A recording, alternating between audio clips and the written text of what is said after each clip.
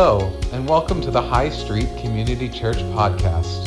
We're so excited you're learning alongside us, and we pray this message leads you closer to the Lord and others. High Street Community Church is simply a family of friends following Jesus. God bless you as you listen.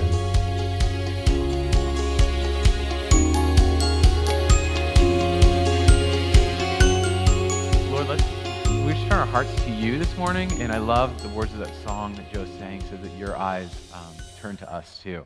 Your eyes are on your children. Your eyes are on each of us in our lives. And what we bring in this morning, the thoughts that we've already been muddling through as we wake up, and what's been on our hearts this week, your eyes are turned towards us. And when your eyes are turned towards us, as that song says, your grace abounds. It's not an examination, but a love. And so we just want to open up our hearts to that this morning. We have some really exciting, fun, and tough things sometimes to tackle as we talk. And so we should ask for your help. We really need your help. It'd be a failure, and we would regret it if you didn't speak this morning. And it would be a waste of time to come if you were not here. And so we do turn our attention to you. And we love that your attention is turned to us. So would you help break down any barriers that are there right now? And we just ask for your guidance and for your Holy Spirit to be here in a special way. As we learn together, we pray these things in your name. Amen. So we're almost through 1 John. Is that exciting? For those of you guys who don't remember, we're in a series on 1 John called Live Your Best Life. And so we have this sermon and one more, and then we've gotten through all 5 chapters. So Danny has encouraged us to read through all 5 chapters. So if you haven't done that yet, it might be a good time to start since we're almost done. But it's been a great time. I've loved being a part of it. I feel like I've learned a lot, and I know Danny and I in the office will take sometimes an hour to kind of talk through what's going on in the book, and I feel like we've been surprised. I don't know about you, but certain themes that have come up that we didn't even anticipate. Being children of God's been one for me that I've just feel like God's hammered home each time I've been studying. Abiding is another theme. Danny taught through two, and its last 3 sermons, 2 of the series were on love, the love life. So if you're here for those, love has been a huge theme that's come up. And then 2 weeks ago, Danny taught on discernment too, which I really appreciate that John, the author, brings that in. This idea that we need to be aware of the world around us, the influences that are going on, in order to receive the love of God well and be good lovers of Him. So today I get to teach you, and we're talking on a theme that's really interesting to me.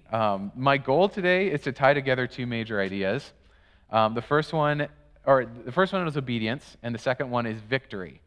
So obedience and victory, and the theme or the title of this is the overcoming life.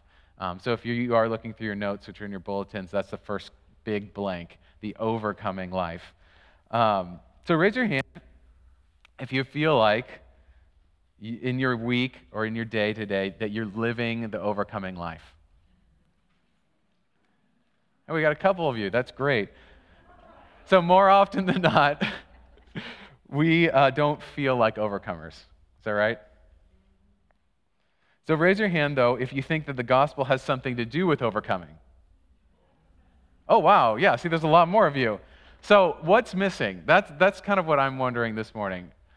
Why aren't we feeling like we're living the overcoming life? So if living our best life, that's the title of the series, by the way, if living our best life means an overcoming life, then what are we living? So the opposite, I would say, of an overcoming life is a defeated life. So symptoms of the defeated life, I thought would be appropriate to start with. There's a few symptoms that we can note in our own hearts to help us to know if we're living the defeated life. The one is that our circumstances have taught us to aim low rather than aiming high, to shoot for the ground, to lower what our hope level is. Another symptom would be to aim differently. And that's not necessarily a bad thing. You have to learn throughout life you don't always aim and hit the target, right? But sometimes we aim differently and let things influence us that shouldn't be there. So sometimes that can be a symptom if we're aiming differently than what the Bible says. Another one would be, why even aim at all? Just kind of flop over like a dead fish, right? Michael, I'm pointing to Michael because he stabbed a fish and his hand this week. So why even aim at all? Just give up. It's easier that way. That's a definite symptom of a defeated life. Another one, as I was praying and thinking about it this morning, that came up was a divided aim. So I imagined a hunter, and there's a deer and a duck, and they're just like back and forth, and they can't decide which one to shoot. That's also some of the symptoms we have. I mean, you look at the Pharisees, Jesus gets mad at them for being hypocrites because they say they follow God, but they do something else. So a divided aim. So those are the 4 symptoms I was thinking about, and maybe as you're here this morning, one of those or multiple of those kind of hit home with you about the way that the defeated life is surfacing rather than the overcoming life. So instead of letting disappointment and failure, the experiences that we've had in our past, or even the experiences we've had this morning or this week, set the bar, today I wanted to look at the Word of God and what 1 John says and see what he teaches us about living the overcoming life. So if you guys would read with me, or you just want to open your heart and let me read over you, we're looking at 1 John 5, 1 through 12.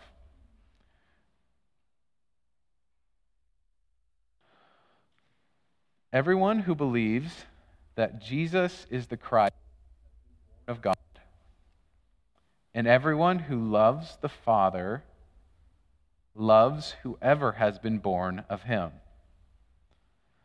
By this we know that we love the children of God, when we love God and obey his commandments.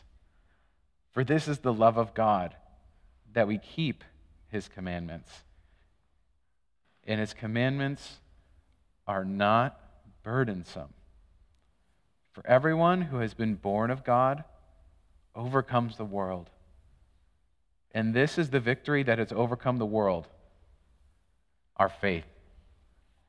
Who is it that overcomes the world except one who believes that Jesus is the Son of God? This is he who came by water and blood, Jesus Christ. Not by the water only, but by the water and the blood. And the Spirit is the one who testifies, because the Spirit is the truth. For there are 3 that testify, the Spirit and the water and the blood, and these 3 agree. If we receive the testimony of men, the testimony of God is greater. For this is the testimony of God, that he has borne concerning his Son. Whoever believes in the Son of God has this testimony in himself, that God has borne concerning his Son. Oh, sorry, I jumped ahead. A testimony in himself. Whoever does not believe God has made him a liar, because he has not believed the testimony that God has borne concerning his Son. And this is the testimony that God gave us, eternal life, and this life is in his Son. Whoever has the Son has life. Whoever does not have the Son of God does not have life. So, that is a lot. It's a lot to hold. It was a lot for me to figure out what to talk about. But as I was praying and thinking about this, on my heart and what I felt like God was wanting us to dive into was connecting how keeping and obeying God's commands is an act of love for him and others. And it's not burdensome, which can be surprising for some of us. But instead, that by faith in action, we can live an overcoming life. So it would help us to be clear on what overcoming is, right? John, the author of this and a few other books of the Bible, uses the word overcome more than any other New Testament author. So that says something about the importance of this word, but also says something about John. Like he probably went through a lot of things where he had to overcome, right? One of them being thinking that the Messiah himself was crucified and died, and then, oh my gosh, he didn't. I mean, he did, but he came back to life, right? In Greek, the word overcome is nikao. It's Nikao. Nikao. Sorry, not ow. Nikao. And that Greek word means to overcome, obviously, to subdue, conquer, to prevail, to get the victory. It's a verb. So you're doing it. It's not something that's happening to you. It's like this is what you're doing. It's an action. And it comes from the noun Nike, so Nike, which we know as Nike. Anyone familiar with Nike? So, and that word means victory. It's the name actually of a Greek goddess of victory. And it's actually the image of this goddess is stamped on the back of Olympic medals. So there's this idea that, we think of Olympics, that's the top, they're the victors over everyone. So we're now doing the verb, so nikao is the verb of that type of victory, of that all-out, top-of-the-line, overcoming victory. So it's the way or action that brings victory. So would you like to know how to overcome like that? Yeah? There are 3 applications of that definition that I noticed, and this is in your notes. The first one is to Jesus. It says it's of Christ, and it's talking about his victory over his foes. So this is like from Colossians 2:15. This might be familiar to you. It says, Jesus disarmed the rulers and authorities. He shamed them publicly by his victory over them on the cross. So there's this sense of Jesus overcoming completely, utterly overcoming through what he did on the cross. So Nikao is also used of Christians. That's us who placed our faith in Jesus. And it's a sense that we hold fast to our faith even unto death or persecution. Now, we may not face overt persecution like people do in some other countries, but we do go through suffering, and we do have various forms of oppression and struggle in our lives. And as we hold fast in faith, that's part of Nikao, that's part of overcoming. And Revelations talks about this a lot. This is another book that John, our author, wrote. He says, the one who conquers, which is the same word, Nikao, will be dressed in white clothes. And this is Jesus talking. It says, and I will never erase his name from the book of life, but will acknowledge his name before my Father and before his angels. And then he says later in Revelation 3:21, to the one who conquers, I will give the right to sit with me on my throne, just as I also conquered and sat down with my Father on his throne. It's kind of cool, like we're actually doing the same thing Jesus did when we're living the overcoming life. And he's inviting us into that victory together. The third application of this definition surprised me, and this is what I wanted to focus on a little bit more today. It's of a trial. So it's like when one goes to law to win or maintain one's case. So I never knew that trial sense meant to overcome. I mean, it kind of makes sense, but I wouldn't have thought of that as part of the Greek definition of Nikao. And I'm wondering, and we can think together, what does this third definition add to our understanding of overcome? Well, if we look at 1 John 4:16 through 18, part Danny taught through last week, it will give us a clue to understand this. So this is what that says. 1 John 4:16 through 18. So we have come to know and to believe the love that God has for us. Hopefully. God is love, and whoever abides in love abides in God, and God abides in him. By this is love perfected with us, so that we may have confidence for the day of judgment. Because as he is, so are we in this world. There is no fear in love, but perfect love casts out fear, for fear has to do with punishment. Whoever fears has not been perfected in love.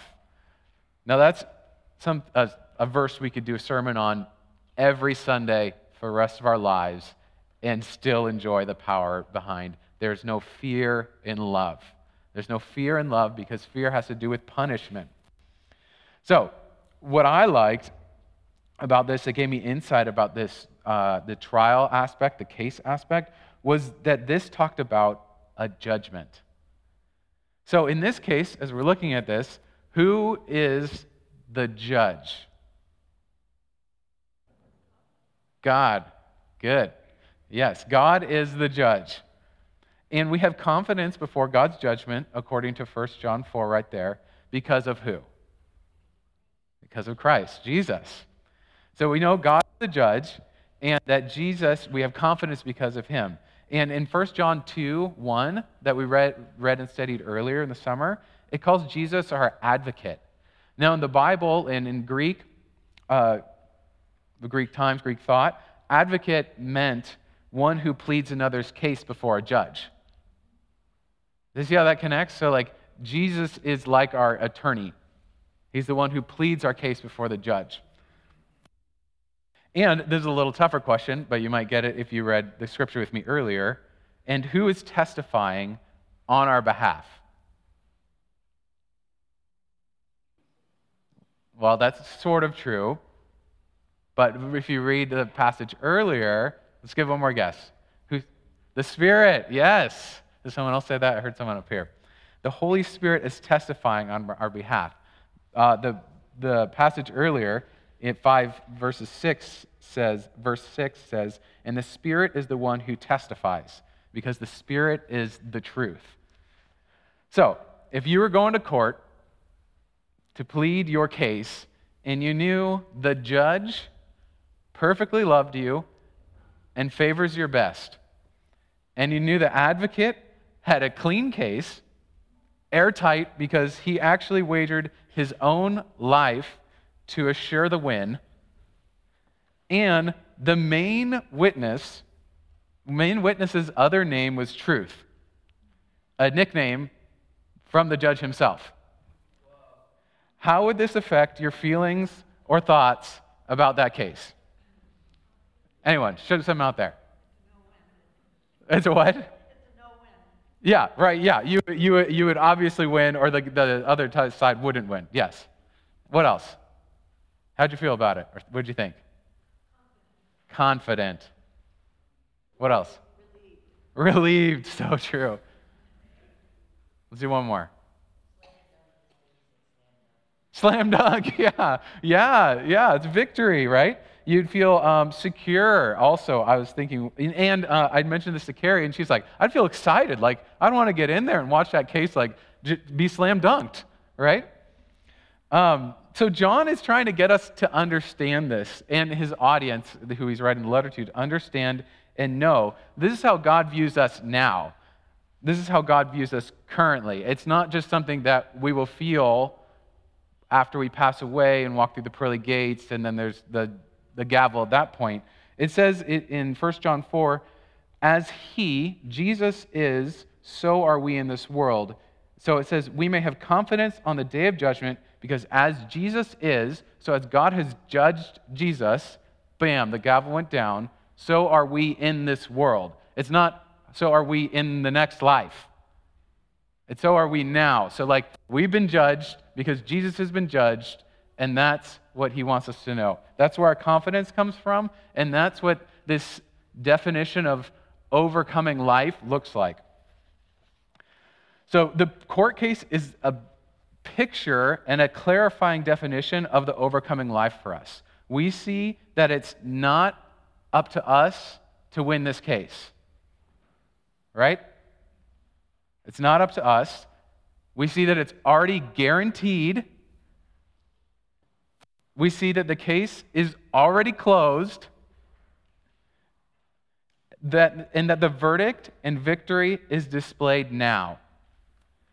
And the way that it's displayed is through our love of God and others. So as we live this verdict out, as we live the overcoming life, as 1 John 4 says, love is perfected in us. Love is perfected in us as we live out this verdict of the overcoming life. So, I'm wondering, as we think about this overcoming life, how does this fit with obedience? When I hear obedience, I hear it more in the sense of the disordered world. Even when I read it now in the Bible, I'm like, obey. There's so much work, right? It's so inconvenient.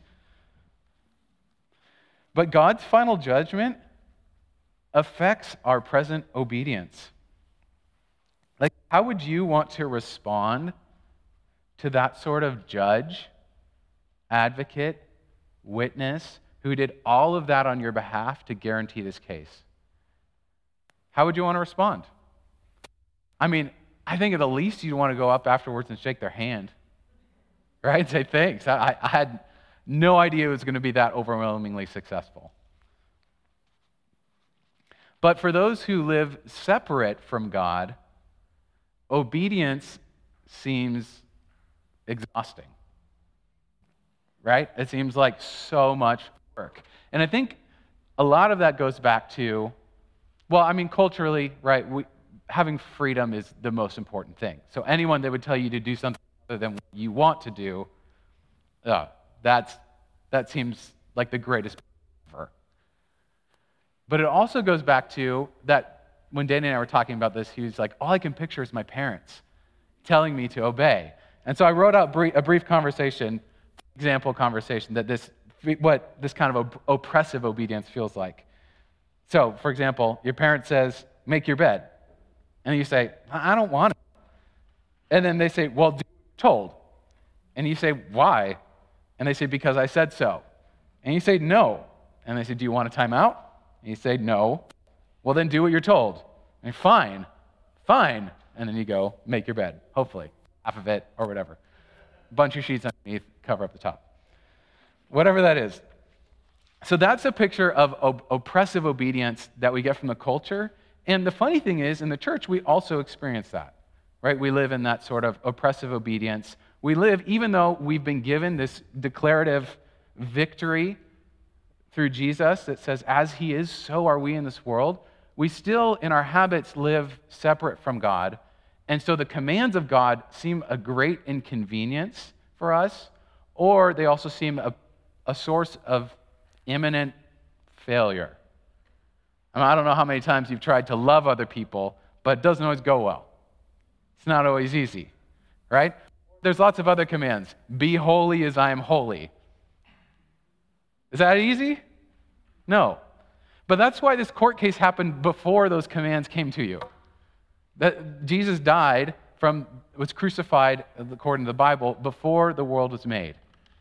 And so when we place our faith in Jesus, it begins with our faith, then we're working from that place. We're trying to obey and to walk in this relationship with him, not separate from him, but in relationship with him. So it's not oppressive obedience, but it's actually a loving obedience. And I remember it was like probably 10 years ago, I was driving around a roundabout, my car, thinking about this, and there's a sense, I remember God saying, this is not him saying, I was thinking about it in such a way that it clarified, God doesn't need me to do things for him. He just wants me to do things for him. I'm not needed by God. My obedience, he's not giving me commands so that I can do more for him so he can get more accomplished. God has plenty of resources to get the things done that he needs to get done. God wants relationship with me. He doesn't need relationship with me. And so I need relationship with him, right? And so that changes this framework. And the phrase that kept coming through my head when I realized that was, my obedience isn't something for me to do. It's actually an act of love. Like, it's a loving obedience. So then every time I read obedience or obey in the scriptures, I started to translate in my head loving obedience. Because love for me helped me to understand that it was about relationship. With those who are in relationship with God, for those who are in relationship with God, his commands lead to life. Every command leads to life. And here's an example of that contrast to the make your bed one. So let's imagine this is God now dealing with us after the trial, as children of God. He says, clean your room. And we say, but why? I don't want to. Well, there's a huge value in our family. We honor each other by taking care of our home. Here, actually, let me teach you. We'll go together. We'll find every nook and cranny. I'll find the dirt underneath the bed. I'm going to teach you how to do this, and you'll have to do it tomorrow, and I'll walk with you through every step of the way. So there's a sense of him working with us, of learning to obey, is this connected relational experience. God's commands have, okay, so I think this was clarifying for me when I thought about this. God's commands are revelatory. Well, oftentimes I think they're just commands for us to do, but God's commands actually show us who he is. So back in the Old Testament, before there were commands, and then the 10 Commandments came out, obviously they were scared of God because he made the mountain smoke and all that stuff, but they were also relieved to know how to live, right? This is what the God of life, the God of light, the God of love says about his world. Wouldn't you want to know what he thinks about how life works? Because if I start doing the opposite of that, or without even thinking about that, it's going to do a lot more damage to me and to those around me. So if these are revelatory of who he is, then this shows me his heart. So if he says, be holy, he's not saying, you got to strive for holiness or else I won't like you. He's saying, be holy because that's an overflowing part of my being, and I made you like that. I made you to be like that. His commands are reasonable. They're reasonable, they seem unreasonable to us because of our struggle with sin. They seem, so overwhelming for me to get over that hump to obey in that way. But that's what God has dealt with. Those sins that get in the way that seem unreasonable are actually, as God accesses our hearts there, then they become relational resources for us to move forward as we obey and trust him. So they're reasonable, they make sense, and they make sense with the world. A God who is life would command that. Do not murder, right? Do not be angry. That just makes sense. Even if it's hard for us, they're reasonable. It makes sense with the way he made the world. God's commands are also relational, and I think that's where we often fall apart. We tend to live out God's commands as if they're another thing for me to do, like go shopping, take the dog on the walk, get the car filled with gas, and be holy while you do it, and love some people while you do it. And there's just a whole list of things on my to-do list that I need to get done, rather than being something that God's invited me into. Hey, your whole life is going to be about love now that you've been claimed by me. Your whole life is going to be about being holy now. It's not, and by the way, if you're struggling to do that, that's a sign that you're not doing it with me anymore. That's a sign that you're doing it out of task rather than out of relationship. The last thing that his commands show us when we read them in the Bible, they're actually reviving. His commands revive us. They're not just like good ways to live, they're actually the best way to live. And even sometimes when they're hard, there's one point, I shared this with the guys that we meet with from church once, where I was in this prayer chapel down at Biola when I was a student, and I felt like God said in my heart, just like a little nudge, go up front, a small chapel, there's 9 of us in there, and just start singing I Love You, Lord. You know that song? And I was like, no way.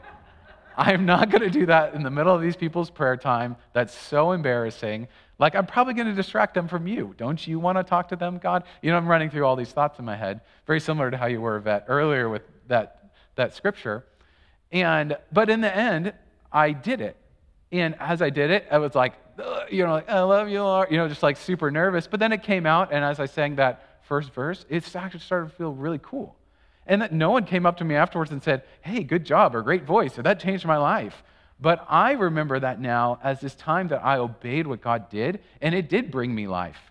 It was me taking a risk, and God showed up and was there with me.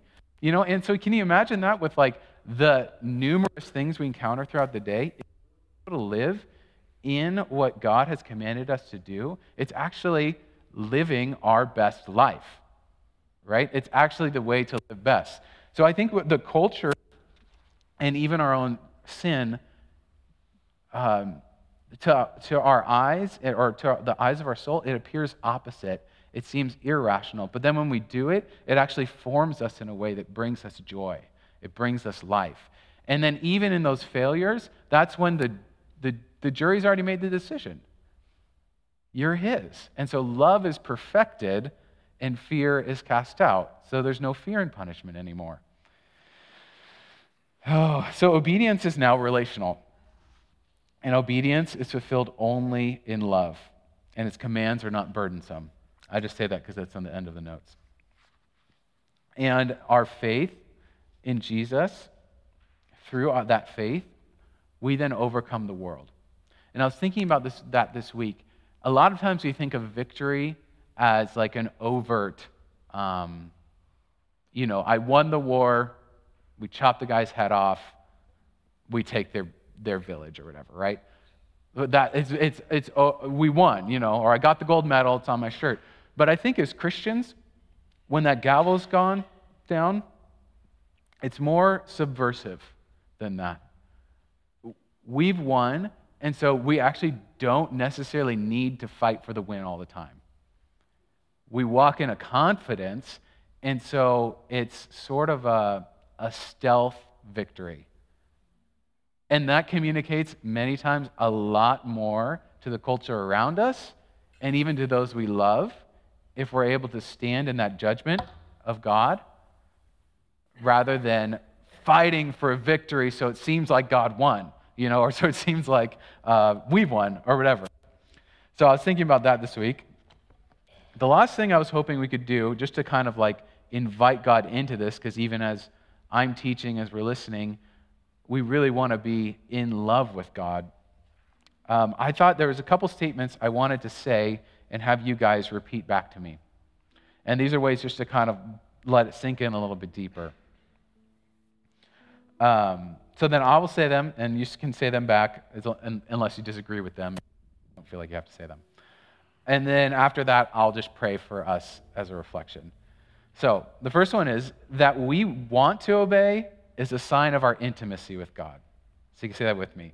That we want to obey is a sign of our intimacy with God. And then the next one is that we can obey is a sign of our salvation. That we can obey is a sign of our salvation. And that we do obey is a sign of the Holy Spirit's work in our lives. That we do obey is a sign of the Holy Spirit's work in our lives. All right, let's turn to Jesus. Jesus, I know you've already been in this room with us, surprising us, dazzling us with ways that we wouldn't really think about the overcoming life. I thank you that what you did on the cross was way more than enough for all that was past, all that we've gone through, all that is present, and all that is in our future. You've overcome all of that, and as we lay ourselves down again this morning at your feet, and we see that fear is not even something that you're holding over us, that punishment, there's all been taken by you, Jesus. We just step into the presence of God with joy and with a lightness and with freedom. And we thank you that, like you said in Matthew, you take our yoke upon your shoulders, and we get to learn from you. And we say, Father, we just want to know your heart with your commands. We want to know how you work and think, and how creative you are, and the ways that your holiness works out in our lives. And Jesus, we again just thank you that you took care of each of our offenses against you, our impurities, our sin, and that because of what you did, we're clean in our consciences. And we're free. We have true freedom because of what you did, Jesus. And we get to understand the truth of your good news, that it is actually good. And we feel in our souls and our hearts just a little bit of that love for God that you brought to earth when you showed us who he was. And we ask that as we experience that now this morning a little bit, and as we're intrigued more to find you in your word, that you would draw us together in love for one another. Show us what that means to live that out.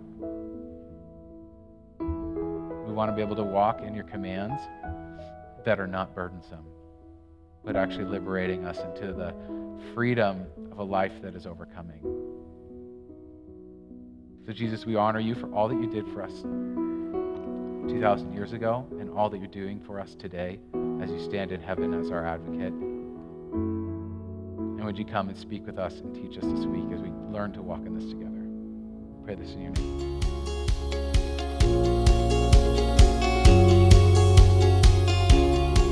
Thank you for listening to the High Street Community Church weekly message. We hope you were encouraged to follow Jesus.